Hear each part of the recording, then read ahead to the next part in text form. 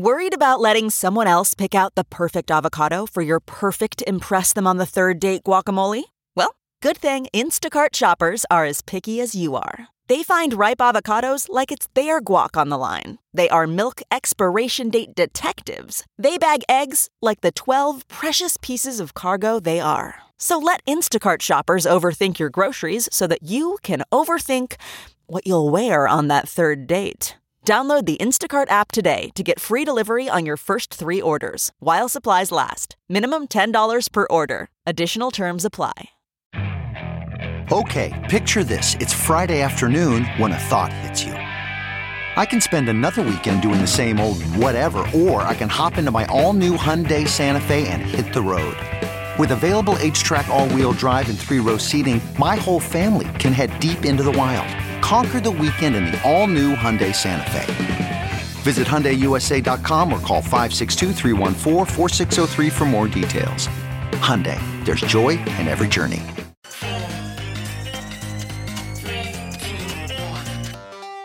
Welcome back to The Breakdown, an everyday analysis breaking down the most important stories in Bitcoin, crypto, and beyond. This episode is sponsored by Bitstamp and Crypto.com. The Breakdown is produced and distributed by CoinDesk. And now, here's your host, NLW. Welcome back to The Breakdown. It is Monday, July 6th, and I hope that you guys had an excellent 4th of July weekend wherever you were celebrating. Independence Day, big symbolic day, lots of contention this year around what its legacy is and what we should be going for, which I would remind everyone is kind of the point. So not something that I think is a bad thing, even if it's hard in a lot of ways. But anyways, let's talk about the economy. Today's episode is all about 5 different themes that I think tell the story of this moment. And I wanted to do an episode like this because with the holiday last week, obviously we did primarily interviews. It was the Free Ideas Festival, and there were a lot of great ideas that we explored. And so if you haven't listened yet, I highly encourage you to go back and check that out. But because of that, we didn't spend that much time on actual economic news and understanding what was going on. So today I'm basically doing an extended brief, 5 themes instead of 3, with a little bit more detail around some different stories that I think are really reflective of the market that we're seeing going into this week. Before we kick off, if you are enjoying the breakdown, it would mean so much to me if you would go to Apple iTunes or Spotify or wherever you listen and rate this thing. It makes a huge difference in terms of new people discovering this content and is hugely appreciated by me. With that said, let's dive into the themes. Theme 1, China is popping off. The global rally in stocks today is being largely attributed to excitement around the Chinese markets. Dovey Wan tweeted this morning, Chinese A shares rallies so hard and total market cap surpasses 10 trillion USD for the first time since 2015 today. Absolutely printing. Bloomberg wrote, a gauge of momentum on the CSI 300 is also the strongest since late 2014. Shares of brokerages surged as daily turnover exceeded 1.5 trillion yuan, which is 213 billion, for the first time again since 2015, indicating increased participation from retail investors. Monday's more than 5% gain in stocks had only happened once before since the bubble burst. So what are they talking about? Well, it's inviting comparisons to 2014. And again, Bloomberg writes, in 2014, encouraging words by state media helped revive interest in what had been a dull equity market. The result was a debt-fueled speculative bubble that burst, wiping out 5 trillion in value. So what you have going on here is Chinese official state media pushing and trying to rally citizens to get involved with the stock market, to move from savings into the stock market, and it seems to be working. The question, of course, is to view this with a grain of salt. There is a track record, as the Bloomberg article was indicating, 2014, 2015, of that same sort of inducement from the Chinese Communist Party leading to some amount of bubble bursting activity eventually. And of course, it's hard not to make comparisons to the US, where we've had the last month characterized by the Robinhood rally and the Wall Street Bets community and Davey Day Trader Global. But you have to think, in a world where every government is just pushing its citizens into stocks, regardless of valuation, regardless of fundamentals, there is something to be a little concerned about. One other note on this issue, it definitely impacts crypto, and I think that this is something we've been seeing. Dovey again tweeted, as most pro or prosumer traders trade across sectors and assets with limited capital capacity. Hence, they always hop among sectors with most volumes and volatility to best utilize their time and money. This new activity will further suck in retail capital into equity markets. Both are 80% or more retail in China, that's crypto and stock markets, so this makes crypto markets even more dull. This China story is, to me, one, an interesting reflection of the global push of governments into stock markets trying to get citizens to rally, and two, something interesting as we look at crypto market volatility or lack thereof as well. Theme 2, city real estate confusion. So this is a tale of two cities, literally. Let's talk first about New York City. New York City real estate is having its worst year in 30 years. Apartment sales were down 54% in Q2 as compared to the previous year. The median price of apartments fell 18% to $1 million, which is the largest decline in a decade. In total, only 1,147 sales were minted last quarter, which is the lowest on record. So interpretations of this, one, this isn't totally unexpected, right? People weren't able to show apartments for most of this quarter, so that has a hugely deleterious impact on the amount of volume that you're actually going to be able to push through. So in that way, maybe we could see something of a recovery. However, there's a more worrying secular trend as people who were maybe on the fence or thinking about a move to the suburbs or to a rural area are really pushed into that over the last few months.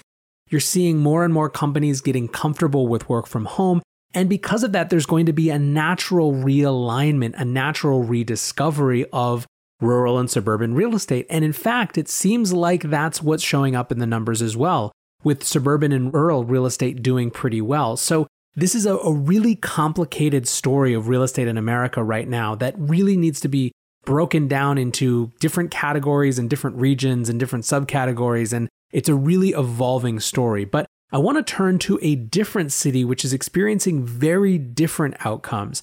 We're in Hong Kong right now, there's huge demand with major projects selling out. In fact, some developers are expecting home prices to increase by 10% this year, which if it happens would reach a record high by the end of the year. This seems crazy, right? Hong Kong just had the Chinese security law passed that effectively is threatening Hong Kong's status as independent and separate from China. In fact, you see the US government making explicit that they believe that if China is going to treat Hong Kong as just part of China, then the separate policy for Hong Kong will have to go away.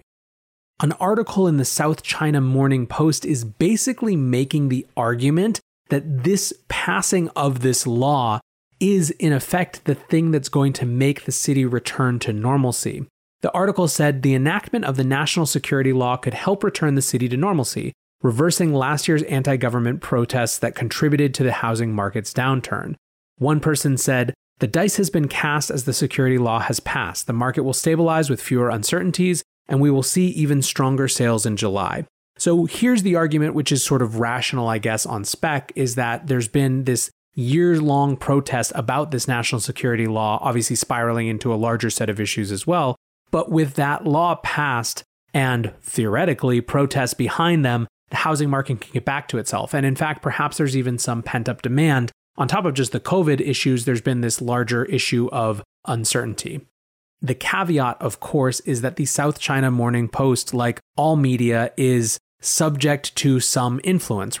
It was previously one of the most disconnected or independent sources in the region. However, over the last few years, it was purchased by Alibaba, and there's more and more questions of its real independence from the CCP party line.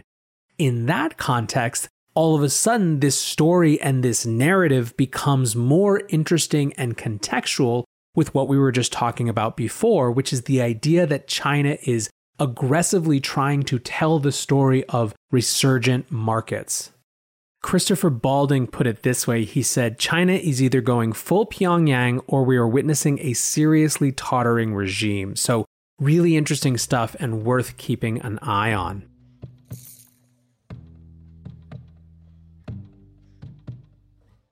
Bitstamp is the original global cryptocurrency exchange.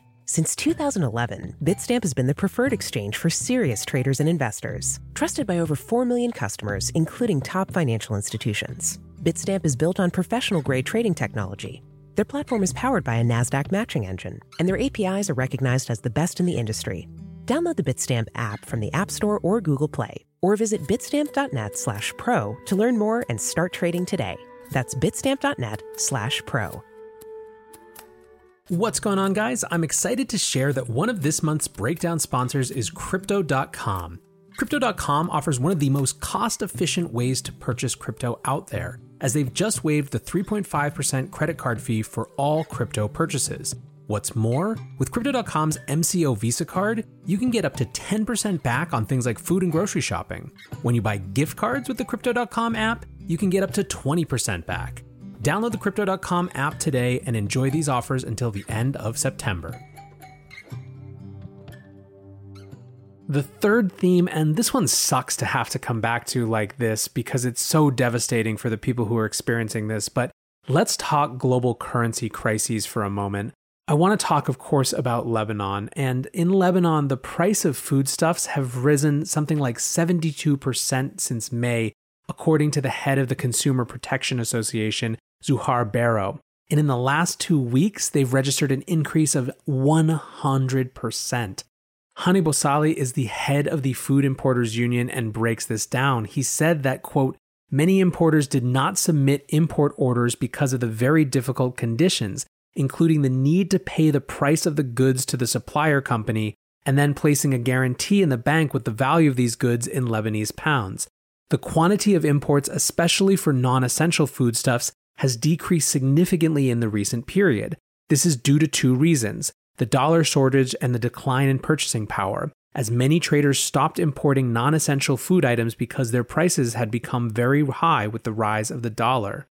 So the rise of the dollar that Boussali is talking about is that we talked a few weeks ago, or I guess more than a few weeks ago, a couple months ago now, about how over the last 6 months up to that point, the Lebanese lira, the Lebanese pound, had gone way out of its 1,500 to the US dollar peg that it had had since 1997. At that time, it was trading as high as 3,200 to even 4,000 Lebanese pounds per dollar.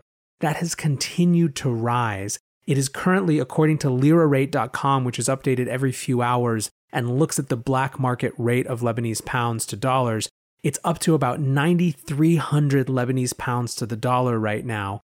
That's down from a high of 9,800 Lebanese pounds to the dollar a few days ago, but it's on the rise again after a dip over the weekend. For an import economy like Lebanon, that means devastation because importers have to pay and place their orders in dollars, but those dollars are increasingly more in demand. And so one, there are actual shortages of the dollars they need, but two, when it comes time to be paid by their customers who are using Lebanese pounds, those Lebanese pounds go a shorter and shorter way. So this is what it looks like to see a currency failure and an inflationary spiral. And I just keep thinking about the folks who are actually living through this, trying to figure out how to provide food for their families. People have already seen their savings destroyed, years and years, decades of work wiped out. And I think that it's really important that when we talk about these things, we don't just use them to score points for our theories that are coming to pass, right? We need to understand that people who were a decade ago thriving, professional, white collar, just like us, drinking with me on the Pigeon Rocks when I was in Lebanon just a decade and a half ago, are now in the streets waiting in lines trying to get access to the most basic essentials. We need to have that humanity when we discuss this because ultimately this is a currency crisis with real human implications. And if we want to avoid this in other parts of the world, in our own part of the world, we need to treat it as such. Theme 4, Corona's impact. I mean, the reality is that we simply can't discuss the US economy without discussing what's happening with the coronavirus. Everything is shaped and will be shaped by how we handle or don't this disease. And the numbers are mixed but bad, but mixed a little but bad. The rolling 7-day average for daily new cases in the US has reached a record high for the 27th day in a row. On Sunday, it was 48,640 cases. Hospitalizations, meanwhile, rose to their highest levels to date in places like Arizona and Nevada. 12 states reported new highs in their 7-day case averages. So that's the bad news, and it's really bad news because it's happening in a huge array of places, right? It's not constrained as it might have been before to one city or geographic region. Now, the interesting question is that deaths are down. Chris Anderson, who was the founder of Wired, wrote, "Another day of record low COVID deaths in the US. Even the hardest hit states like Texas and Florida that are a month into their spike in cases, in other words, enough time for deaths to catch up, aren't seeing a rise in deaths." People are trying to make sense of this. They're trying to figure out to what extent it has to do with younger people being the ones who are afflicted now. They're trying to figure out to what extent it has to do with improvements in our approach to treatment. But it is one bright spot in an otherwise really frustrating set of news. Now, the real question, of course, with the coronavirus's impact is what it's going to do to jobs. And I think Joe Weisenthal summed it up really well in his newsletter for Bloomberg this morning, where he wrote, "Last Friday's jobs report was better than expected. Some 4.8 million people went out to work, and the headline unemployment rate dropped to 11.1%. But the number of people losing their jobs on a permanent basis continues to rise. In just 4 months, the number of people who characterize their layoff as permanent has jumped by over 1.6 million. By contrast, after the official start of the recession during the last crisis, it took 11 months to see more than 1.6 million permanent layoffs. So basically, we have a hyper-acceleration into temporary layoffs becoming more permanent layoffs, and it took us a decade to recover the jobs that came out of the Great Financial Crisis, or rather the recession that followed the Great Financial Crisis. We're still really early where the government spigot is fully turned on, and frankly, the question is going to be how much can that government spigot stay on? How much will this be a contentious political issue? Is it just predestined? Are we basically ushering in MMT and UBI de facto and kind of without debate because that's where we are? There are all these questions around what the actual outcome is going to be. And frankly, it's still too early, right? We had this idea that this coronavirus could be some temporary shock. Well, we're seeing a second wave that's really just sort of the extension of the first wave. And we're also seeing a second wave of layoffs. And these are potentially more permanent. So again, you can't talk about the economy right now without trying to make sense of the new inputs that relate to COVID-19 and its economic impact. Which brings us to our fifth and final theme, the cost of the US losing its place in the world. We talk sort of glibly about America First and America First policies, and even people who don't agree with that talk maybe a little bit glibly about the retreat of America from the rest of the world, which is sort of just an undeniable force and characteristic of the last 30 years or so. However, if you start to look at both anecdotes and data, you can actually see the real costs of this. Let's talk anecdotes and stories first. Over the weekend, a news story blew up that travelers from the US had been turned away in Italy. They had traveled on a private plane from Colorado to Italy. There were 10 on board, 5 of which were Americans. These were obviously very well-to-do people who were flying private from Colorado to Italy. And when they got there, the 5 Americans were turned away immediately. The other people who were on the plane were invited to stay if they were willing to subject themselves to 2 weeks of quarantine, but the Americans were turned around. Now, everyone decided to turn around in solidarity, but this is a reflection of this is the EU's policy right now. The EU has banned travelers from the US, or extended its ban, rather, of travelers from the US for at least 2 more weeks on the basis of this surge in cases. And Americans aren't used to things like being turned away at borders, especially when you're wealthy. We're used to being able to exert the political and social capital of America, not to mention the political and social capital of our wallets to get what we want. And it may be that we're entering an era where those currencies, like the other currencies we're discussing, are just worth less than they were before. So that's sort of the anecdotal side. Now, the numbers side, I saw a really interesting tweet this morning from Cross Border Capital, which asked, "The bubble in US safe assets may be about to pop?" Liquidity appears to be shifting away from US towards Asia and Eurozone, spells warning for the mighty dollar. Basically, these charts showed that the capital flows into the US dollar as a percentage of global liquidity were down from a high of 1.5% of global liquidity in 2016 to less than 0.5% today. And what's more, Asia and Europe used to be net outflows that are now nearly flat. They are gaining versus the US and seeing more inflows to match outflows as well. All of these are little pieces of evidence that help us understand the story of the changing shape of the US and the world, and in particular, the role of the dollar as the world's reserve currency. I certainly don't think they tell us that things are predetermined from where we are now or predestined, but they are interesting and show that there's more vulnerability than some people think. One quick bonus before we wrap: the NASDAQ. As Trump tweeted, it hit a new all-time high today. However, I think most people feel that this is a bit of mania. Dan Nathan called it exactly that on CNBC. Sven Henrik said the NASDAQ is over 20% above its 200-day moving average. That's the first time in a very long time. Only the 2000 tech bubble had highest readings. Moreover, Tracy Schuchart, who was on the show a few weeks ago, said the average American could care less if NASDAQ hit a new all-time high. They want to know if their job will return. Obviously, I am sympathetic to that perspective and want us to have the complete conversation where we can talk about the stock market and what's driving it while also looking at these other economic indicators. Anyways, guys, that is 5 themes to help tell the story of the economy right now. Let me know what you think, what I missed, and as always, I appreciate you listening. So until tomorrow, guys, be safe and take care of each other. Peace. I'm Galen Moore, Senior Research Analyst at CoinDesk. On July 7, I'll be with Lucas Nuzzi from Coinmetrics hosting a live webinar on everything you need to know about a fundamental that's critical for understanding digital assets: Bitcoin days destroyed. Join us by signing up at coindesk.com/signup.